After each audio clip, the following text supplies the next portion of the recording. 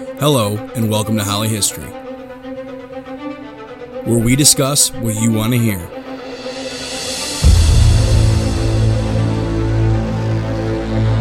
Bringing you the story and answering your questions.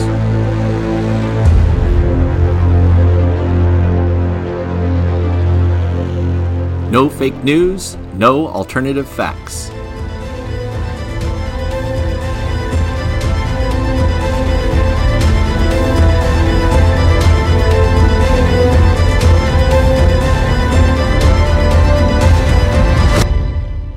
Just history all the time.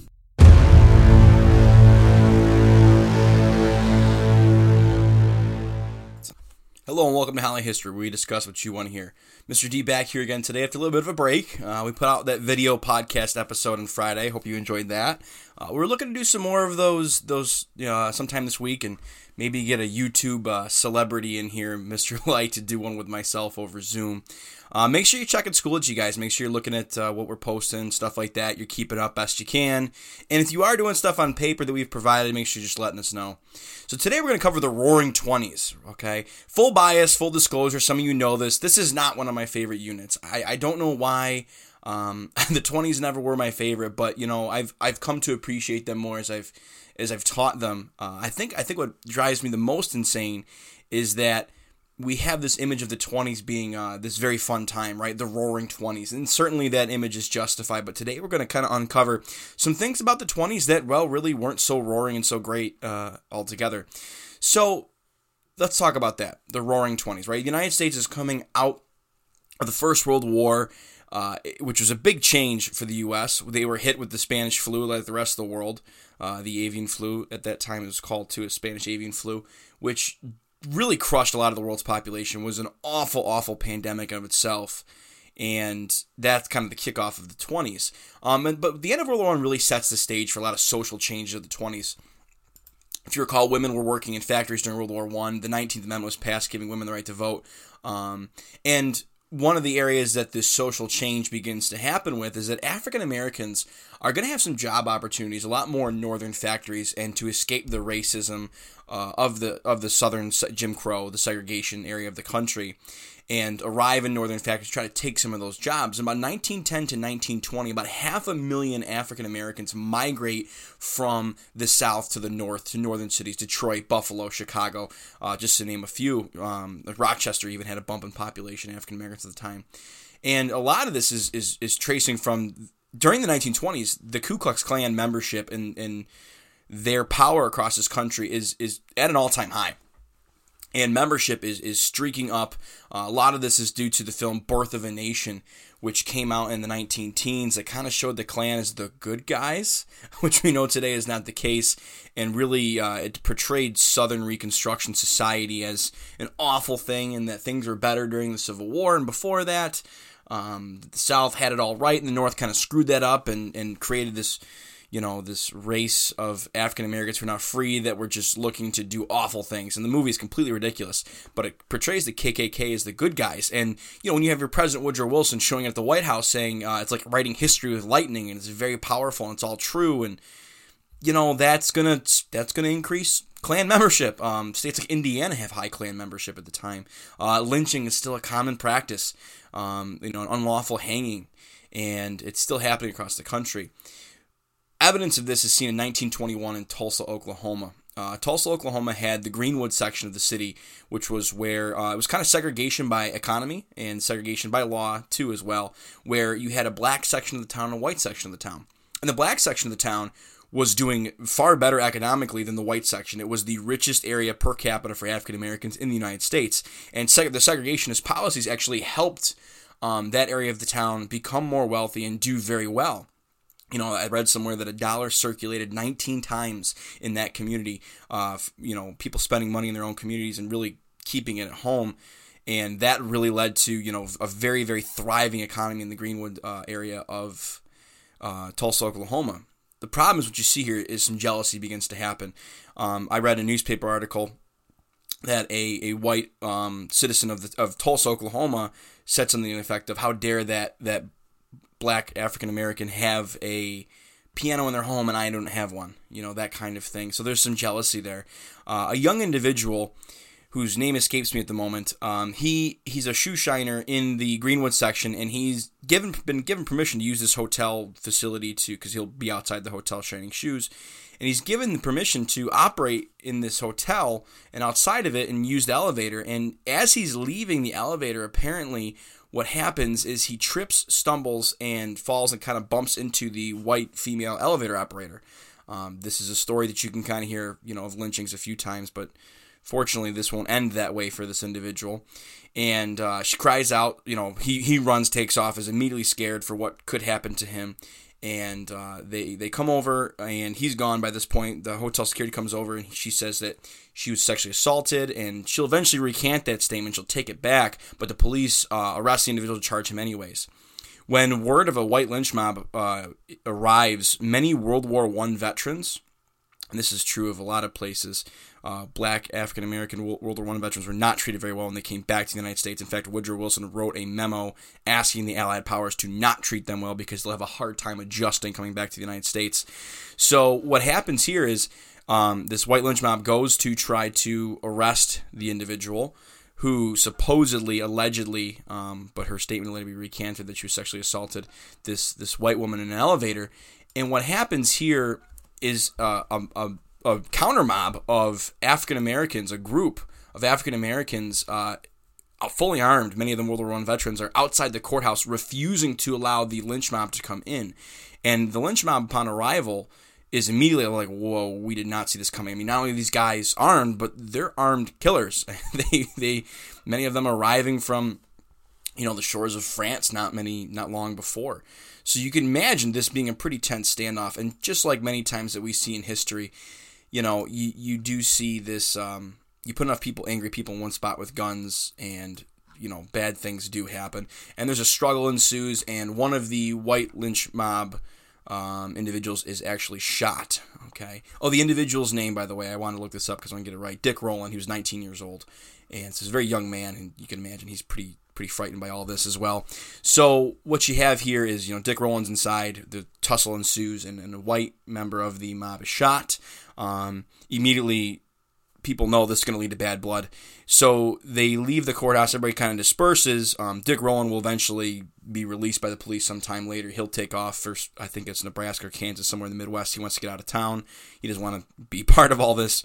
But the damage is done, the tension's there, the jealousy was there before, and the white lynch mob proceeds to burn and destroy all of the Greenwood section of town. Beautiful region. You can go look at pictures of what it looked like before and after. Some 300 people died. It's probably more than that. That would include largely black members of the Greenwood section.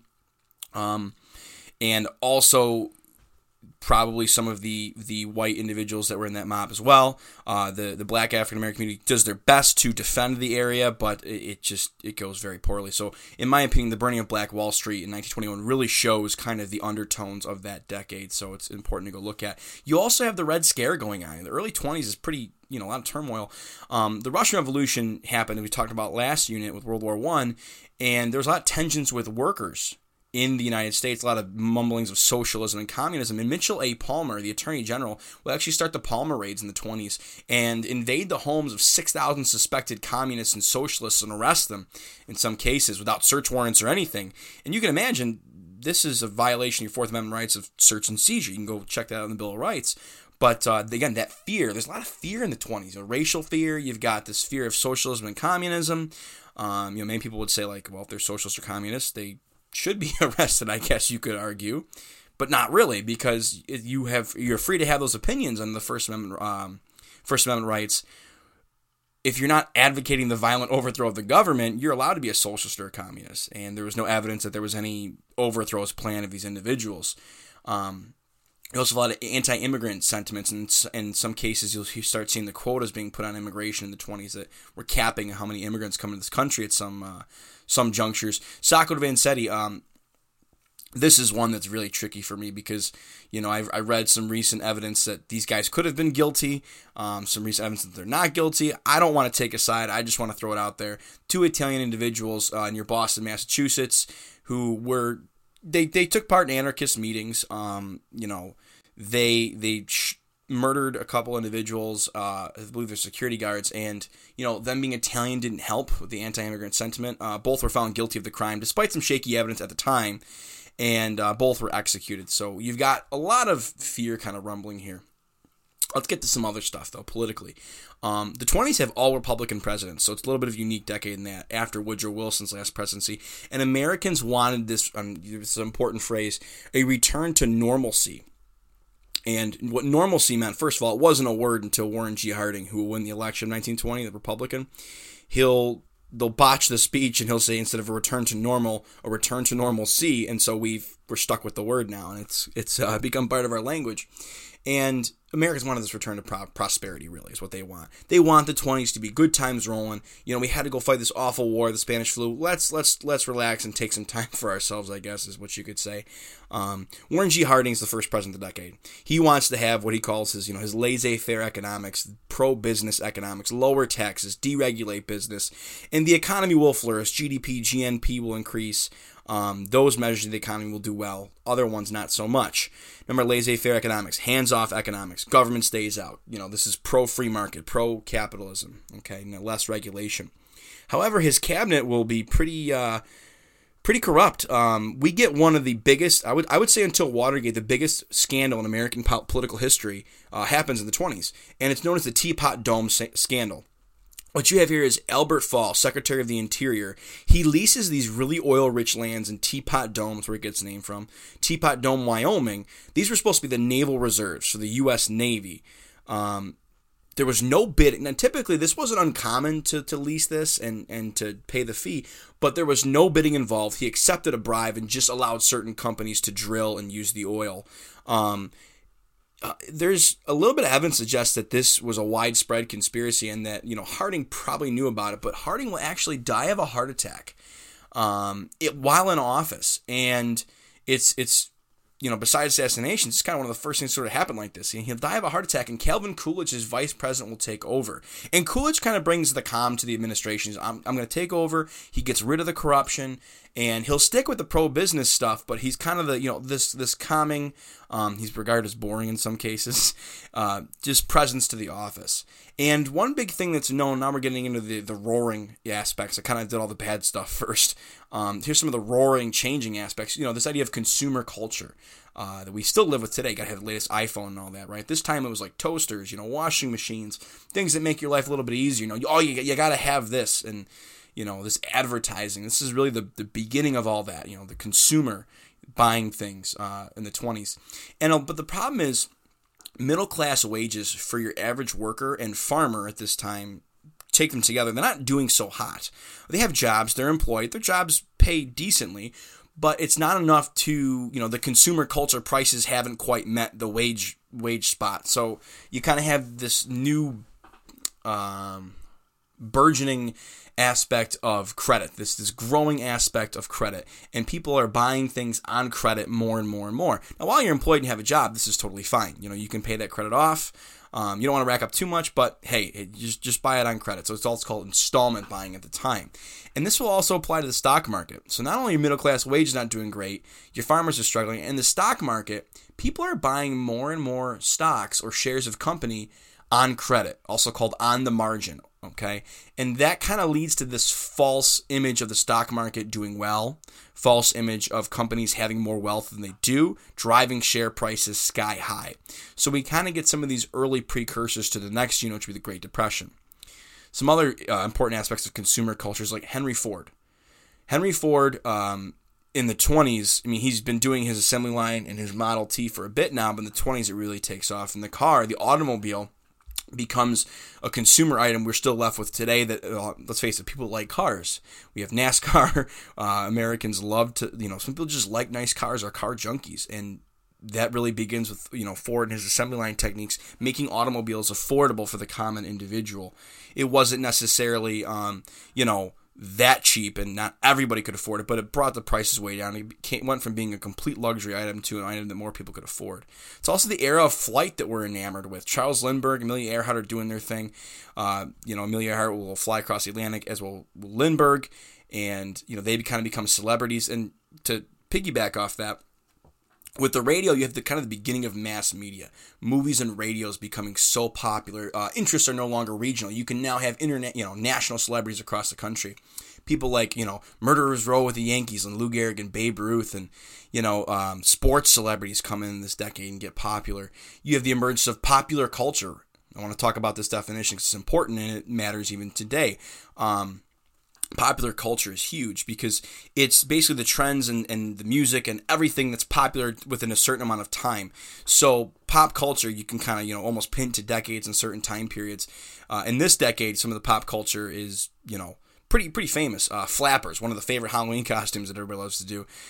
Women pushing their boundaries more and more, cutting their hair shorter, was unusual, different for the time. I'm going to show my elbows and my knees and maybe ankles. Oh, goodness. Women becoming a little more independent in what they do, marrying later in life or staying unmarried, finding professions that allow them to do that, going to college in larger numbers, all sorts of things. Drinking and smoking publicly, considering to be more socially acceptable. I get a lot of this from a Life magazine article I have my students read about, what a flapper is like and who she is, and the word that they use a lot to describe that type of woman is liberated, right? You got some pushback, though, from some of this new stuff, right? You got the Scopes trial. John Scopes, this whole idea of religion versus science. John Scopes was a science teacher in Tennessee who taught his students evolution, knowingly that in Tennessee you can't teach evolution. It was only creationism, the Genesis of the Bible, and that would be pretty controversial. So he does this, he's arrested, and it becomes known as the monkey trial, right? People are bringing monkeys. It's, with the radio, mass media spraying on the country, this trial becomes quite famous. William Jennings Bryan, our buddy there, he's much older now, from the 1896 campaign for president, will prosecute and speak against John Scopes. And Clarence Darrow, very, very, very famous lawyer, maybe one of the most famous defense attorneys at the time, will defend John Scopes in the trial. He's found guilty, but the Supreme Court of Tennessee reverses the ruling, and the penalty wasn't much. But it was just seen as this, the old versus the new, science versus religion. Then you've got Prohibition. The 18th Amendment passed at the end of the 19-teens there, and many people look at this as a stupid decision today. Like, how could this work out? How could you make alcohol legal? But I want to talk about a couple things. It only outlawed the sale of alcohol. People could still make their own like beers and wines. But I want you to understand something, that Americans had a reputation of being very hard drinkers at the time. I mean, people would visit from other countries. In the 20th century, it went from just kind of like beer and liquor. It went from beers and wines to heavy liquor drinkers. I remember Ken Burns' Prohibition special cited that the average American was consuming about 88 bottles of liquor a year in 1919, which is about 5 times the average today. So there was an issue in the country. Now, maybe the response of outlawing alcohol and the sale of it wasn't the answer, but still.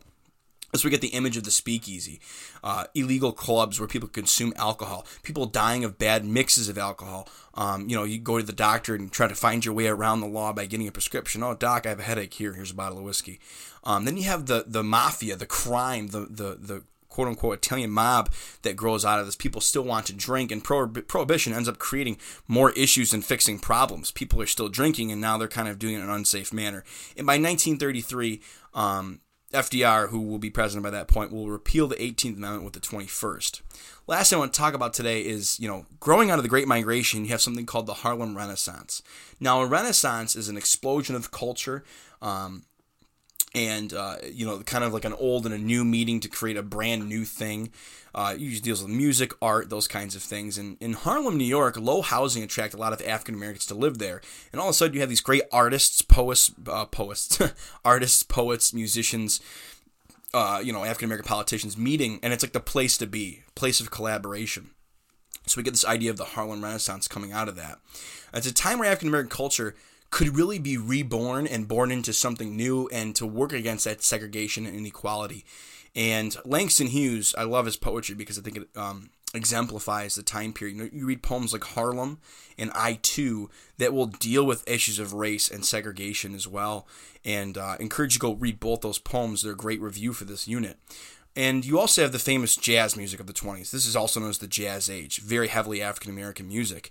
It's definitely part of the pop culture of the day. And it's influenced so much later music.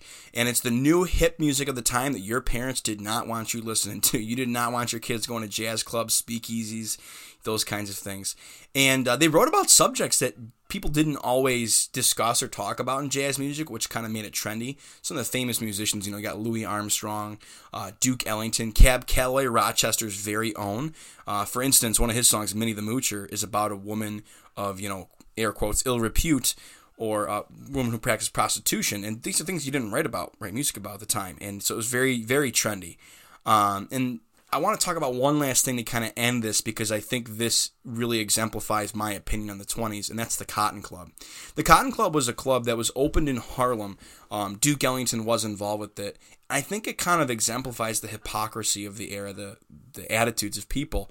And this was a club, the Cotton Club, obviously it's a play on, African Americans' time in bondage, and it's a club where the idea was to have white upscale guests come in, see black musicians play and jazz music and all that stuff. And the club was in New York, and they did not allow black guests all the way up until 1935. And people like Langston Hughes even saw the club as a problem, sort of like almost like I don't know if he described it as a zoo, but he describes the place like, oh, these white upscale guests just come see these black performers, and while you think you're exposing them to black culture, really you're just kind of, creating a place where you can come watch and see things. So it was very controversial, the Cotton Club, and I think other cities had them too, I want to point out. But a lot of famous people performed there. Louis Armstrong performed there. So it's a very controversial thing, and I think really shows the decade. While you do have this social change in some ways, you have tons of white guests coming to see black performers. Underneath that all, though, you have, you didn't allow black guests in there until 1935. So it really exemplifies the decade, in my opinion. So the 20s, seen as an exciting time, have that image of roaring, but it's so much more than that. I encourage you to dig into it. Our next episode will be on the Great Depression and New Deal. That's going to be a longer one. I'm around 20 minutes here because the intro adds about a minute, don't forget. So I think I did a decent job here. We hope you enjoyed. Stay healthy, stay safe, and keep listening. Thanks for listening to Holly History.